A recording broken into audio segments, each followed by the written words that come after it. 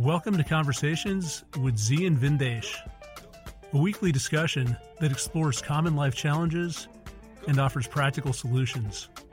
Learn more at dharmamedia.com. That's DHARMA media.com. All right, Z, back again. Another episode of Conversations. Man, we've been talking today. We're kind of in this religious, spiritual mood. We've been talking about the gospel of the self. We've been talking about heaven, what it means to find heaven. And you observe that in a lot of cultures, there's a notion that rich people can't find heaven, poor people can find heaven. And we got into that a little bit, and it's not really a rich versus poor thing per se. It's not that there's anything inherently wrong with making money or inherently wrong with being rich. It's more this mentality that we've been exploring, and how oftentimes what you find with people who chase material wealth is that they're always chasing. They're chasing some form of satisfaction. They're chasing accumulation. They're chasing validation. So there's never any limit. And if you think about heaven almost as a destination, a place that you go where you can find peace and contentment, and you reach that place and you can exhale and you can say, things are okay now. I'm okay now. I can relax. I can rest. That's heaven. What else would we want, either on this earth or in the beyond? Just some clarity of mind, some peace, some connection to whatever it is that's greater than ourself, greater than the ego. But when we're always in this mode of chasing the next thing, we never get to that point. You said something which I found very interesting. How would you even know you were at that point? How would you even know if you got to that place if you're always chasing what's next? If you're always chasing what's next, there's never that limit. There's never that test to say, okay, things are fine. I'm in a good spot. I can be grateful. I can appreciate what I have. As we've talked about in the last 6 months, really, there are a lot of people that you've lost. And when you look at them, some of them have been of the mindset that more is never enough. And whether it's that search for money or relevance, it leads to a constant discontent. They live in a discontent state. They die in some kind of pain. They die without people that they care about around them. And you contrast that with someone like your coach, Willie White, your coach, your mentor, who was just okay, who just brought a certain zeal for life, who had a positive attitude, who would go from a problem and solving that problem to just feeling good. You can put that problem behind you, and suddenly everything is fine. Suddenly the clouds part, the sunlight comes out, the sky opens up, everything is radiant and beautiful. So as we're talking today, maybe we can settle on the name of the topic and think about heaven. What is heaven? What does it mean to be able to find it? I've offered some of my thoughts. Why don't you run with this, Z? Give us some thoughts on what you mean by finding heaven. I think about the rich man's chance of going to heaven is pretty much the same chance of a camel going through the eye of a needle. No chance at hell. And I thought about that. I started meditating on that. And I think about the concept of rich and poor. And I looked at the people that I know in my life and my life experiences. Think about what a friend said to me. He says, "Man, you're the richest poor man I know." And I said, "What do you mean?" He says, "I know that your finances aren't so great, but you have everything you want. You don't want for much or anything. The comfort of your family and friends. You have interests and drive that lifts you up. You walk like you're on a cloud." I said, "Wow, that's an interesting perspective. I can get grumpy and all that." And I thought about it. I don't really long for a lot of things. My wife last weekend took the kids over to the in-laws. And she said, "Hey, I'm going to take off with the kids for a couple of days to the in-laws' house. And You get to be alone. You get to just hang out, do whatever you want to do. And I got mad at her. I said, what do you mean? What I want to do is be with my family at the end of the day. I don't want the chaos and confusion and endless seemingly running about with no real plan or direction. I don't like that. But I do like ending my day with my family, with my friends. So it's not that I want to be away from my family. I just want harmony. Harmony is heaven to me. Whether we go anywhere or stay, whether we jump on a plane or take a road trip or hang around the house, that's heaven. I was sitting with a friend in the garage talking about life. And as he drove away, he said, man, thanks. I needed this. It felt like I was on vacation. Didn't go anywhere, but we were in peace. I thought about the people that are gone now, who have gone on to eternity, have went to the first level of eternity leaving here. And as often, there are some sad stories and wonderful. You mentioned my coach, the great Willie White. I talked to his wife the other day. And she was saying, well, I miss him so much, but I'm so happy to have had him. It was like I was in heaven. I was loved so much, I was in heaven. And now that he's not here, I still feel that around me. I just can't share it with him from my heart to his arms. But I still feel it. I know what heaven is like, to be loved. I think about one of my clients and students, Malcolm.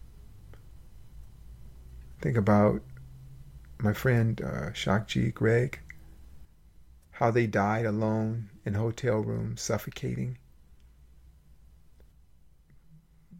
flush with money in the bank, with no friends or no one that cared around them. They were constantly pursuing, but never found heaven.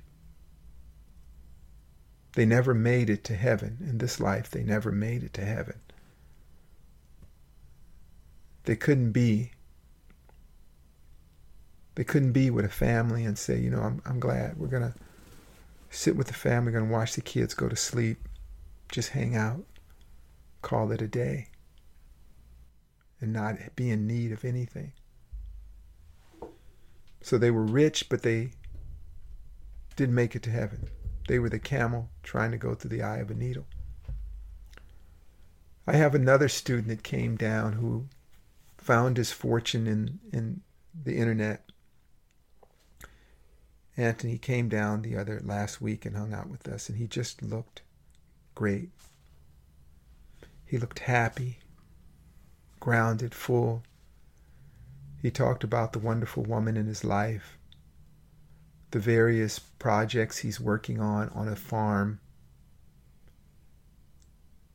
So he found heaven. He made money, but the money didn't define him one way or another. It wasn't the thing that brought him peace.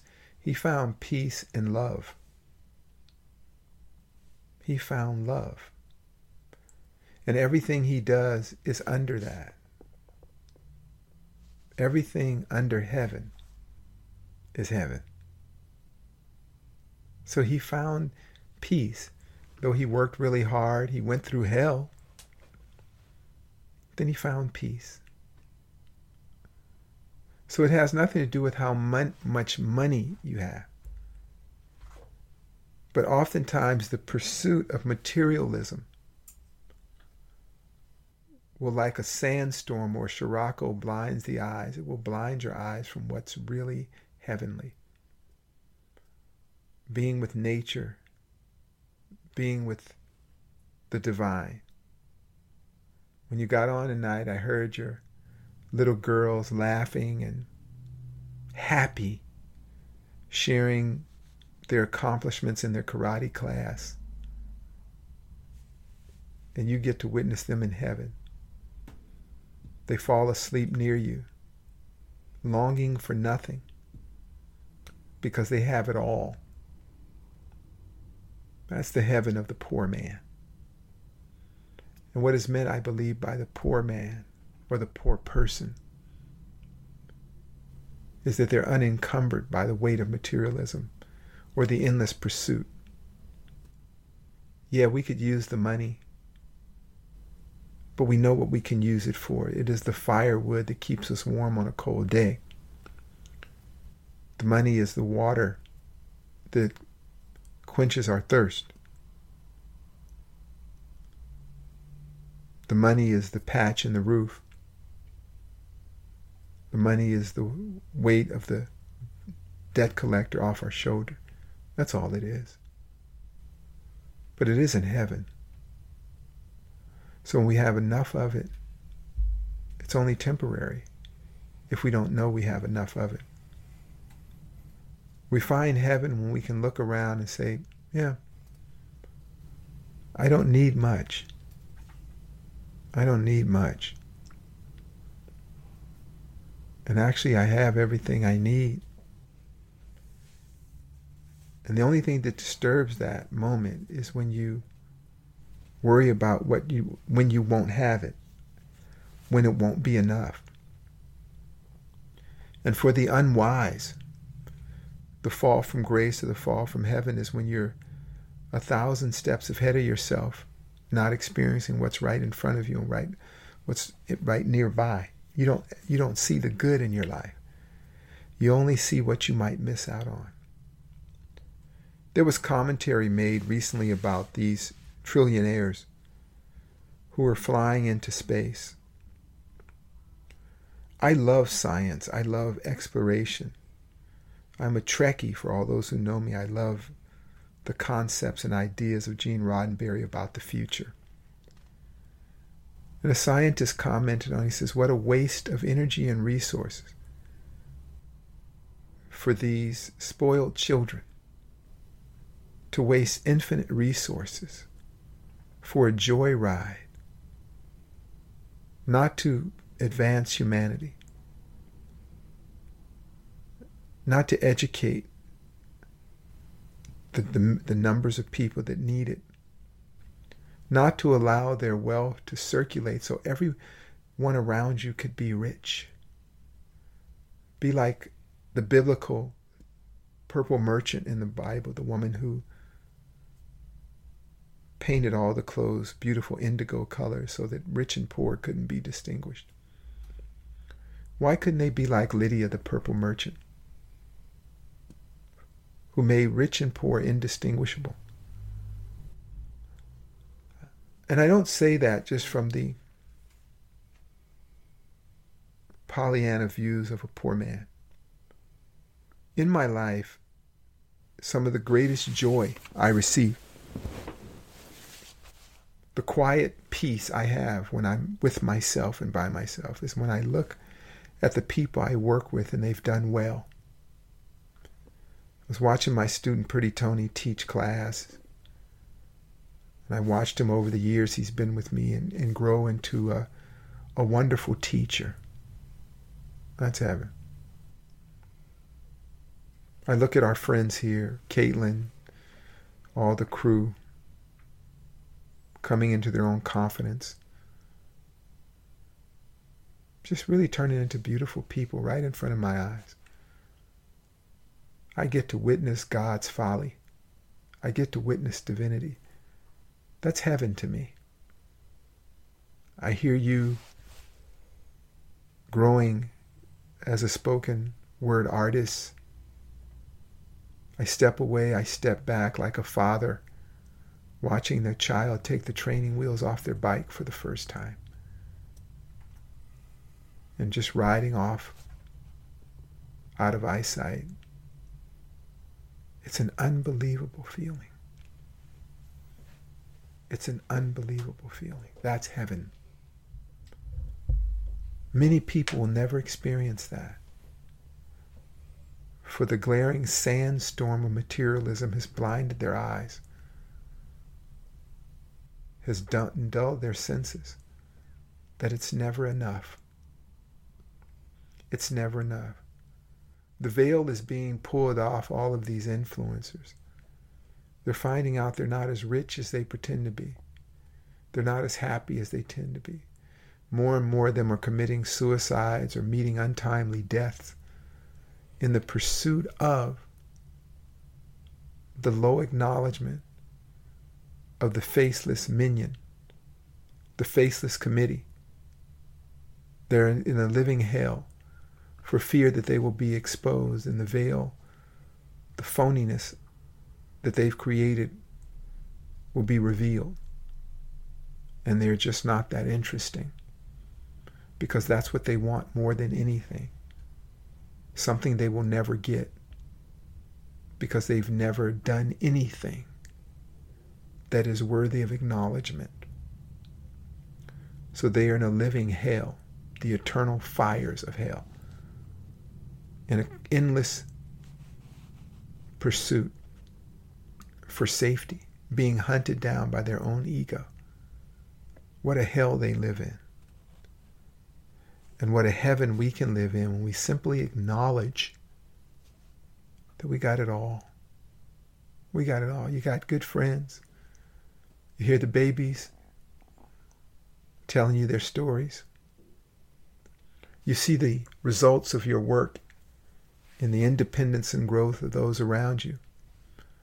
I had a room full of 80-year-olds today who were working out, who were all sick in their 60s. And I said, you guys are like my lab rats. I'm like a mad scientist that did an experiment, and it worked. I get to be in the heaven of Dr. Frankenstein.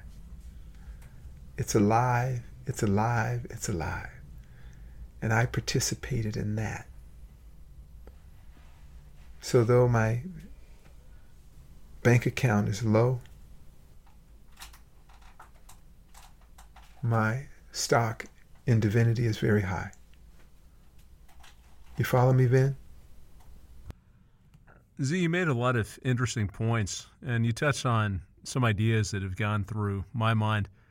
A few things you talked about. You mentioned the hell of the ego. You talked about limits. So if you have money, it's money to do something, not money for the sake of money. And when I look at the world and really what we've been taught, it's incredible that there's this underlying sense of more, and that pervades everything. I've talked about how it's the basis of economics. It's the basis of finance, that people always want more, that you're always better off with more. That's how decisions are made. That's how policy is made. We see it when we just look at people and how they operate, comparing yourself to others, thinking about getting the bigger house, the nicer car, the better vacation, whatever it is, always taking things up one step. There's that constant sense of urgency. I need to do more. I need to schedule more. I need to see if there's something more interesting going on, so I'm never really present. And until you really start looking at this, you don't realize what a sickness it represents. And when I started doing some thinking on this and some writing on this, I realized that we've been taught to approach life exactly the wrong way. You think about money. Money is a means to an end. It enables something. It enables us to satisfy basic needs so we can do something that's meaningful. It's a tool that is supposed to serve us. Yet we turn ourselves into a slave to that money. We get the equation exactly backwards. Instead of money freeing us up to do something else, we're using all our time, our intellect, our energy to chase money. If you generalize beyond that, you mentioned the ego and you mentioned the hell of the ego. This is something that really amazes me. The ego, similar to money in a way, it's there to protect us. It gives us a sense of self. It makes sure that we eat. It makes sure that we've got shelter. It'll tell us to take a look at our environment, protect ourselves, look out for threats, make sure no one's attacking us. But again, it's a means to an end. It's kind of like an alarm system in my mind that goes off. It's constant alerts, it's a constant set of pings that reminds us to pay attention to our environment, make sure that we're okay. But if we are okay, great. We can do something better. As you say, we can work on ourselves. We can take our talents, use that to help others, watch them grow. We can spend time with family. Each of us might have different definitions of what that is. But the point is the ego keeps us safe, keeps us alive, and that frees us to do something that's more meaningful, to actually live. Yet there again, we've got the equation backwards. We've become a slave to the ego. So instead of the ego serving us, we serve it. We're always looking for validation. We're looking for more money, more status, more approval, more whatever. And to me, it's tragic because instead of living, it's just bizarre to me. We've got the whole thing reversed. Instead of using the ego to serve us, we turn around and we become captive, and we're never able to live our lives and experience just what it means to feel alive, to feel content. So that is something I feel like we somehow have to shift our perspective around this, and whether it's taking a look at the ego or it's taking a look at limits. It reminds me of a discussion we had a while ago. This might have been on one of our earlier podcasts, a year and well, at this point, it might have even been 2 years that we talked about this. We talked about this phrase, what is the purpose of? What are we doing this for? And I believe it's important to know what it means to live. What are those metrics for us? And mine might be different than yours. But if we have that clear standard, we can think about how to use our resources to enable life and to find that peace, that contentment, that heaven that we're talking about. I look at it in different ways. Some of the way I think about it overlaps a lot with what you're saying. It's friends, family, loved ones, people you care about. It's being able to take whatever your talent is, your passion, your ability, use that to have some impact beyond yourself. There's a physical aspect to it, so just being able to express yourself physically, to work out, to shout, scream if you need to do that, to dance, to move. That's such a critical part of life. To me, it's really a list of 4 or 5 things. And over time, even that list can be condensed. If I want to condense that list, I can get down to something as simple as, I just want to feel alive. I want to feel vibrant. I want to wake up and just feel. We go through life sometimes, and when you're in that constant chase, that constant sense of urgency, you're crushed by anxiety, your mind isn't in the here and now, you feel numb. You don't feel anything. And it's like, I would rather feel pain, frustration, whatever it is, but something to rmind me that I'm alive. Those are yardsticks that I have that I can use to make sure that I'm on the right track. And if I'm not checking those off, I can change what I'm doing. I can reorganize my life to make sure that I'm doing the things that give me meaning and that give me satisfaction.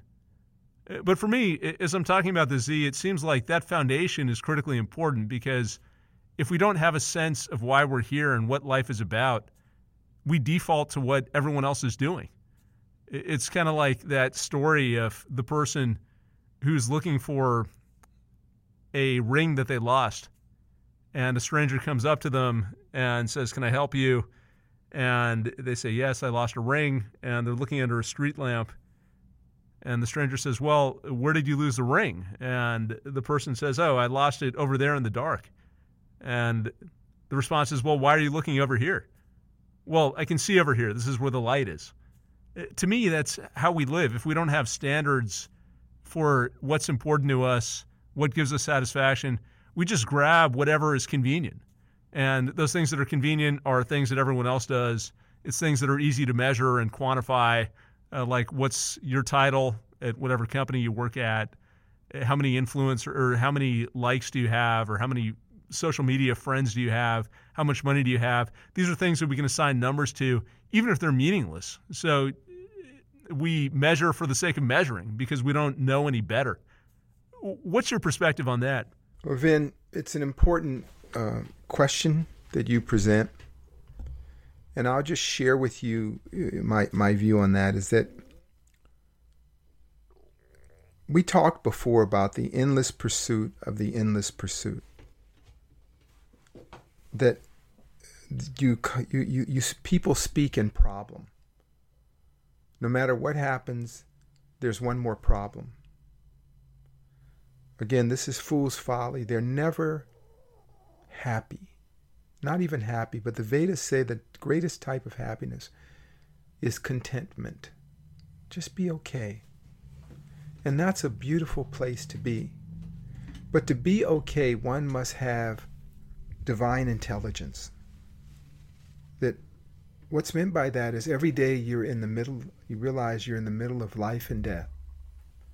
You're walking that fragile bridge between life and death. And for those people who have been insulated and isolated from that reality, they have a greater challenge to find contentment.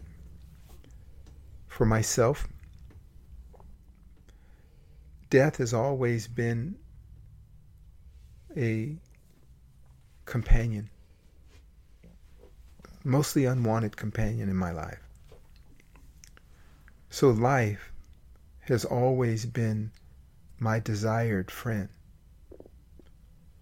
And the simple things in life, simple, the breath, the presence, the gaze,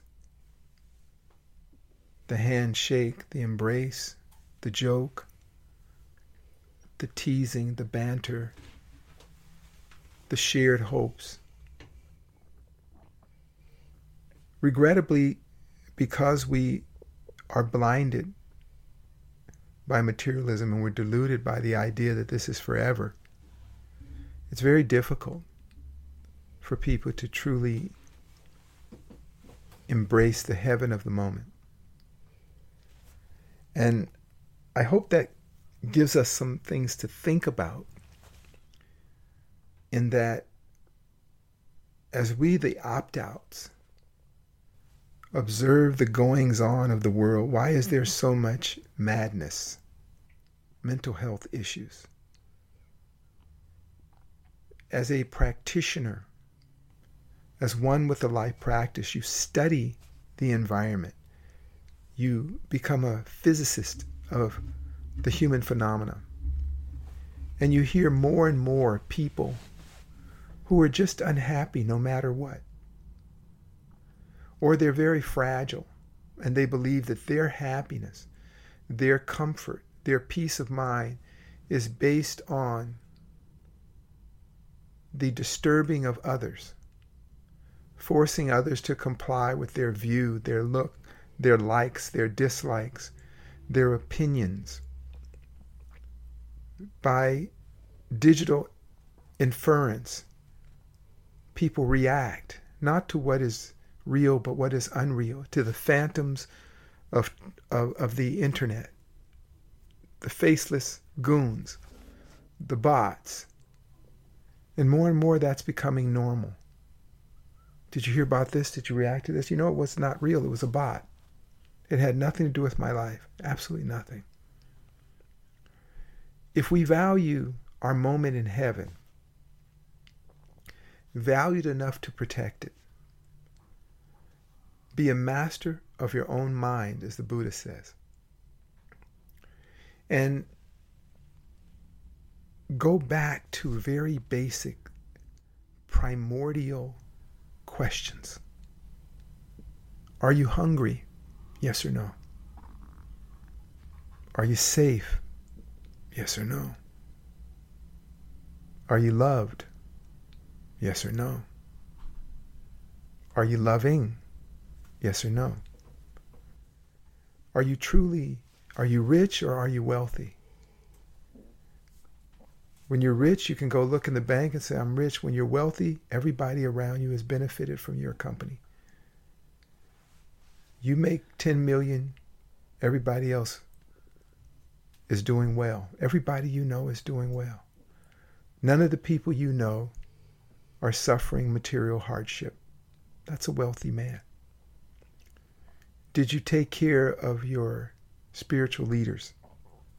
The people that have sacrificed their time and their hedonistic experiences in life to elevate their consciousness to make your life easier. That's why people pay money to churches and temples to keep them going, because they find a place that gives them their moral compass and reference. I always share the story of one of the most shining moments in my life was when I became a young man. I was about 26 or 27 years old, and I had come into a good career as an engineer shortly after I left the military. And I got a few really big checks, biggest checks at the time I'd ever seen. And I didn't need anything. I had a nice place to live. I didn't need anything. I had the same routine I had had all my life. Go work, train, hang out with friends, and nothing different. All of a sudden, I just had a lot of money. And I always had a sense that I was walking between life and death anyway. So I didn't really think a lot about investments in the future and things. I never thought I would live past 30. So I thought about what I would do if I had enough. And I overheard my teacher saying that he needed a new car, and his car was given. I used to always work on his car. And the studio was in disrepair. And I went to him and I gave him more than half of my bonus pay. And he looked at me and said, "What is this for?" I said, "I owe you." He said, "No, you don't owe me anything. I can't take this." I said, "Sir, it's just extra stuff. What can I do?" He says, "Well, whatever you want to do with it." So we fixed up the school and fixed his car, paid off the bills. And that momentum has lasted almost 45 years. About 40 years, I should say it lasted. Let me get my numbers right. About 40 years. Nearly 40 years it's shown benefit. Nearly 40 years. Wow. Shit, I'm old. But it lasted a long time. Maybe 35 years. I'm dating myself. Let me lie. Let's say it's 15 years. Let's go. Because I don't, good God, I realize how old I am. Okay. So let me clear that time warp up. But it lasted many decades. Let's put it that way. And the momentum of abundance carried us from an indebted school to a flourishing school that he could retire from without really stressing out. And hopefully that extended his life a bit longer, just to take some weight off so he could share with hundreds, if not thousands of others. So I got to be the richest poor man you'll ever meet. Yeah. I hope that answers your question, Vin. I just got into this space. Yeah, it answers it in a standard Z way, where we start at A and we end up at Z. Pun intended. But it is a beautiful story. It's an interesting contrast because most people place so much value on the accumulation of money that to part with it is very difficult. There's usually an aspect of control, at least from what I've seen in the business world, that if you part with the money, you expect something in exchange or you expect some kind of subservience. But it's a different mentality. I think it's a lot more freeing to be able to do what you're describing. Just know what you need, know what you can spare, and focus on the things that are important to you. In a sense, with no expectation of personal enrichment, no expectation of ego gratification. You just do what you have to do. You give back. You keep the system going. That mentality to me makes a lot of sense. I will ask you this.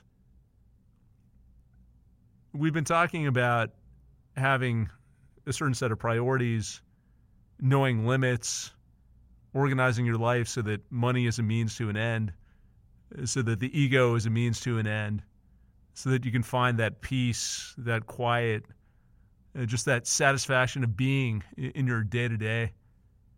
Now, let's take a look at a lot of people in this world and just the lifestyle that we lead. A lot of us are in cities. We're plugged into technology. we're working jobs that maybe we don't love, but we work them because to a certain extent we have to.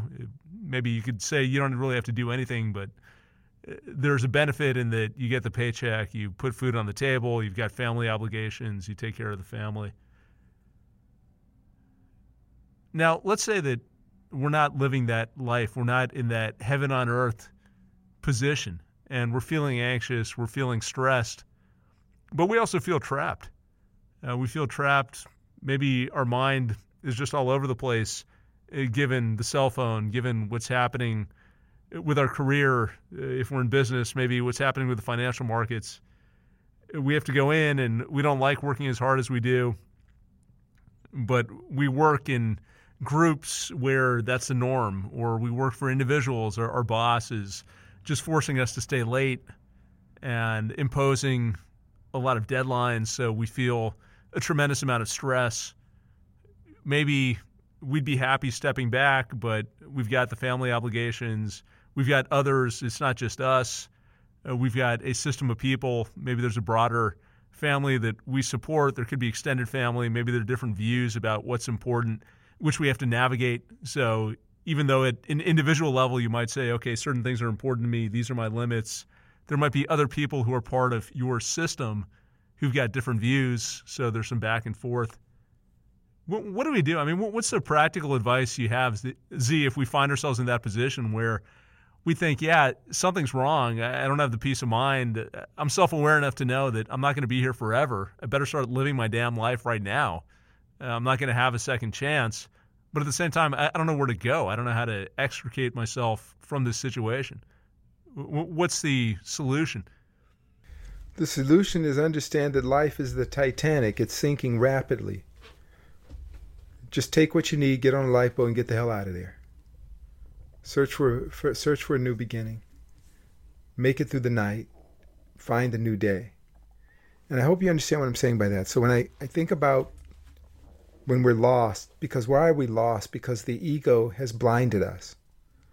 You talked about the idea of control.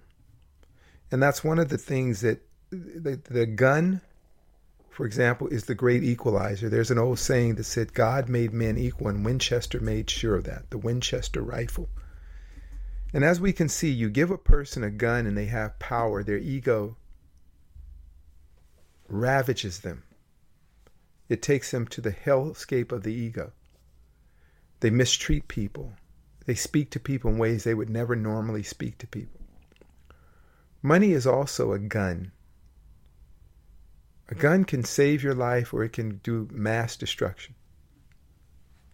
So when you find yourself in that position, look around at the people you're around. Do like what the martial artists do, the great ones. The other day I was talking to my mentor, Kumasi, and my very dear friend who I admire very much, who's like pretty much a brother to me, is Amin Joselito Santos, who runs Brazil. Great capoeirista. I talked about the story when I met him, and I found him to be one of the most phenomenal martial artists and human beings I had ever met.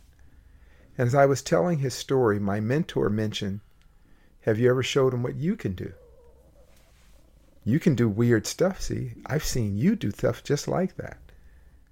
And I never thought about what I could do, because I've always put myself in the company of people who were abundant in whatever they did, be it knowledge, be it skill. And by being in that company of abundance, I became wealthy with skill, wealthy with ability.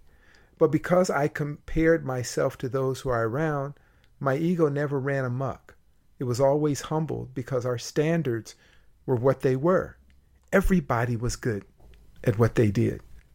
And if people who weren't as good hung around us, they became good.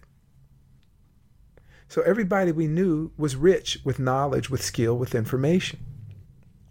So for those of us who are wondering what to do, make sure that everyone you know and everyone you love is nurtured by your company.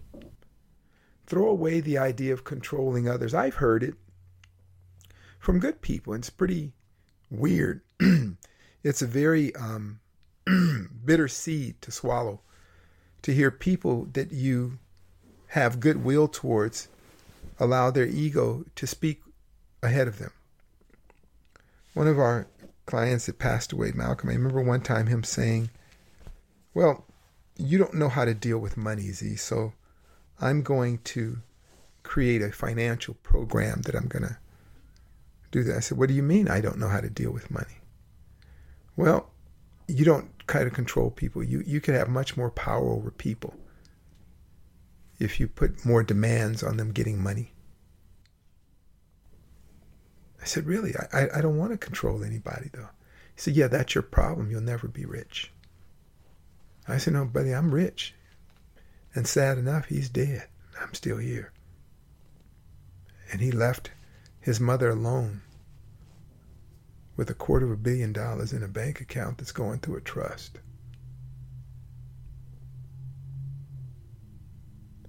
I would say to all of you wondering, make everybody around you rich in knowledge. If you can take the weight or burden off a friend, a family member, acquaintance, or someone you admire, then do it. However that is. Free yourself like you're on the Titanic. One of my favorite movies is Lifeboat. I always talk about Lifeboat. I have certain movies I really like. I like The Bad Seed, Alfred Hitchcock. But Lifeboat, these people are on a Marlene Dietrich, an old actress, they're on a lifeboat and they have to throw away all the things they thought were important and valuable and gave them power and control over others in order to survive on a lifeboat. What will you give away to make it through the day? That was what they were true. And don't think you won't be faced with that. You can insulate yourself from life, but what good is your money then when you can't even go around people? Again, money can be a very good thing. It can be a wonderful tool, but it isn't human. It's an agreed upon idea of worth or value, like gold or diamonds, which have no value if you're hungry and far away from a trading post. If you're cold and you need warmth, it's going to come down to your character, the real commerce of being a human being. Those are my thoughts, Finn. The point you're making, Z, is important because we deceive ourselves sometimes. I've seen this. There are plenty of examples of people who have a lot of money who feel like they're very generous and they're always taking people out. They're paying for dinners, for events, throwing lavish parties, which is all great. Again, nothing against that. But if you look at the reason that they're doing it, it goes back to validation. They want to either validation or control. They want to be at the center. They want the acclaim. They want people talking about them. And it leads to strange relationships. And I've seen it lead to resentment, where you have someone who feels like they end up with no friends. I mean, maybe it's the same example as Malcolm. It's like, oh, what happened? I thought all these people loved me. Well, no, they were around because you spent money on them. And they resented the fact that you knew that you had more and that you expected something from them in return, that you had to extract a pound of flesh in some way. So if you're exchanging money, then they become part of a performance and they're part of your scene. They're actors in your play. It leads to these weird relationships. So we're getting a little bit off topic, but I do think it's an important point, and it's something that we should check. It does fit into this broader theme of just knowing what the limits are. Money is one of these strange things because it's so ingrained in us as something to chase, as something to value. There's a certain fear around it. There's a fear of destitution. Maybe it's related to a fear of death. If I don't have money, I won't be able to survive. There's a sense that you need a safety net. It becomes difficult to part with money. People become stressed about money. They fight about money. So practically it is a tool. I mean, it's something, I look at it as an exchange of energy. It represents productivity. You do something in exchange, you get money, and you have a claim on someone else's productivity, which is fine. It facilitates commerce. But when we start treating it as more than that, and again, we start treating it as an end in itself, that's when we screw ourselves up. And that's when we screw up our relationships. And we get back to that point that I was talking about where we're confused. We're searching for something that inherently doesn't have value. It's a means to an end. So we're taking that money and we're doing it at the expense of relationships. We're throwing away the relationships or distorting the relationships. And that's what actually has value. That's what gives us value in the day-to-day, the moment-to-moment. Ultimately, that's what life is. It's a set of experiences that we have. And if we're not finding satisfaction through the relationships, through the creative expression, through the mentoring, through the personal development, the money makes no difference. The accolades make no difference. I think about that point you made about the influencers, which is still going through my head. I thought that was so powerful that these people are desperate for accolades and validation because they know that they contribute nothing. So solution number one is you can fake it, as they do, and then that leads to mental problems, and it leads to suicide, or it leads to depression. Or you can focus on giving something valuable to other people, or being something intrinsically valuable yourself. So it's basic principles that we're talking about, but I do believe it's so easy to lose sight of what's important and lose sight of this heaven on earth, as we're calling it, just because habits are deeply ingrained. And this is what we're taught from a young age. This is what everyone around us pursues. This is what we see in the media. So maybe, Z, the place to end is to opt out, as we often talk about. We need to have that dispassionate mentality. We need to look at ourselves and really ask, what is important to us? What do we care about? What is the purpose of this money, or the purpose of whatever I'm doing? It's a means to an end. I need to provide for my family. I need some basic security so that I feel safe enough to live the life I want to lead. But I have to know where that ends. And I have to know that I can take whatever time and energy I have and devote it to things that I care about. So just something for our audience to keep in mind. Maintain that perspective. Ask yourself what you care about. And if you have that clarity, it becomes easier to live that way and arrange your life in a way that really promotes life, instead of promoting this urgency and this empty sense of always wanting something more. And Vin, I would kind of wrap this up, and I would ask each of our opt-outs and folks that listen to our podcast, our family out there, to meditate for a moment. Just meditate with me for a moment. Breathe into your heart and visualize a town, a place called heaven that you live in. Picture all the people that you know, that you adore, admire, that love you. And in that town of heaven, what would it look like? What would be going on there? What would be the general state of the people in heaven? Walk around that town. Go through your normal routine in that beautiful place. Wake up in the morning rested and begin your daily rituals in heaven. And as you get a clearer picture of what heaven is like, imagine you're the mayor of heaven and you walk down to the local market, or you go to the local technician, mechanic. You go see the businessman, the produce person. You go see the school teacher. They're all the people you know, you admire, and you love. What would you hope their general state of being would be? And when you see that clearly, come back out of that meditation and do your part.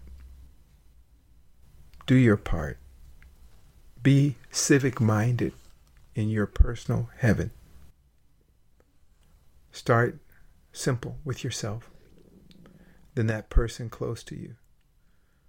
Will you touch their hand? Will you look at them and say, "You're great. Thanks for putting up with me"? They smile and thank you back. You go out. You encounter your neighbor. Maybe they need a helping hand and you do it. They smile. Move on. Meditate on what heaven would be to you. Somebody that's going through some health issues, you can help them. Stop by the health food store. Check in on them when they go see their caregiver. You see someone encountering a hardship, will you comfort them? Ask yourself, what is your heaven like? Let us do that. All right. Meditate on heaven. Thank you, Z. And we'll talk to everyone next week.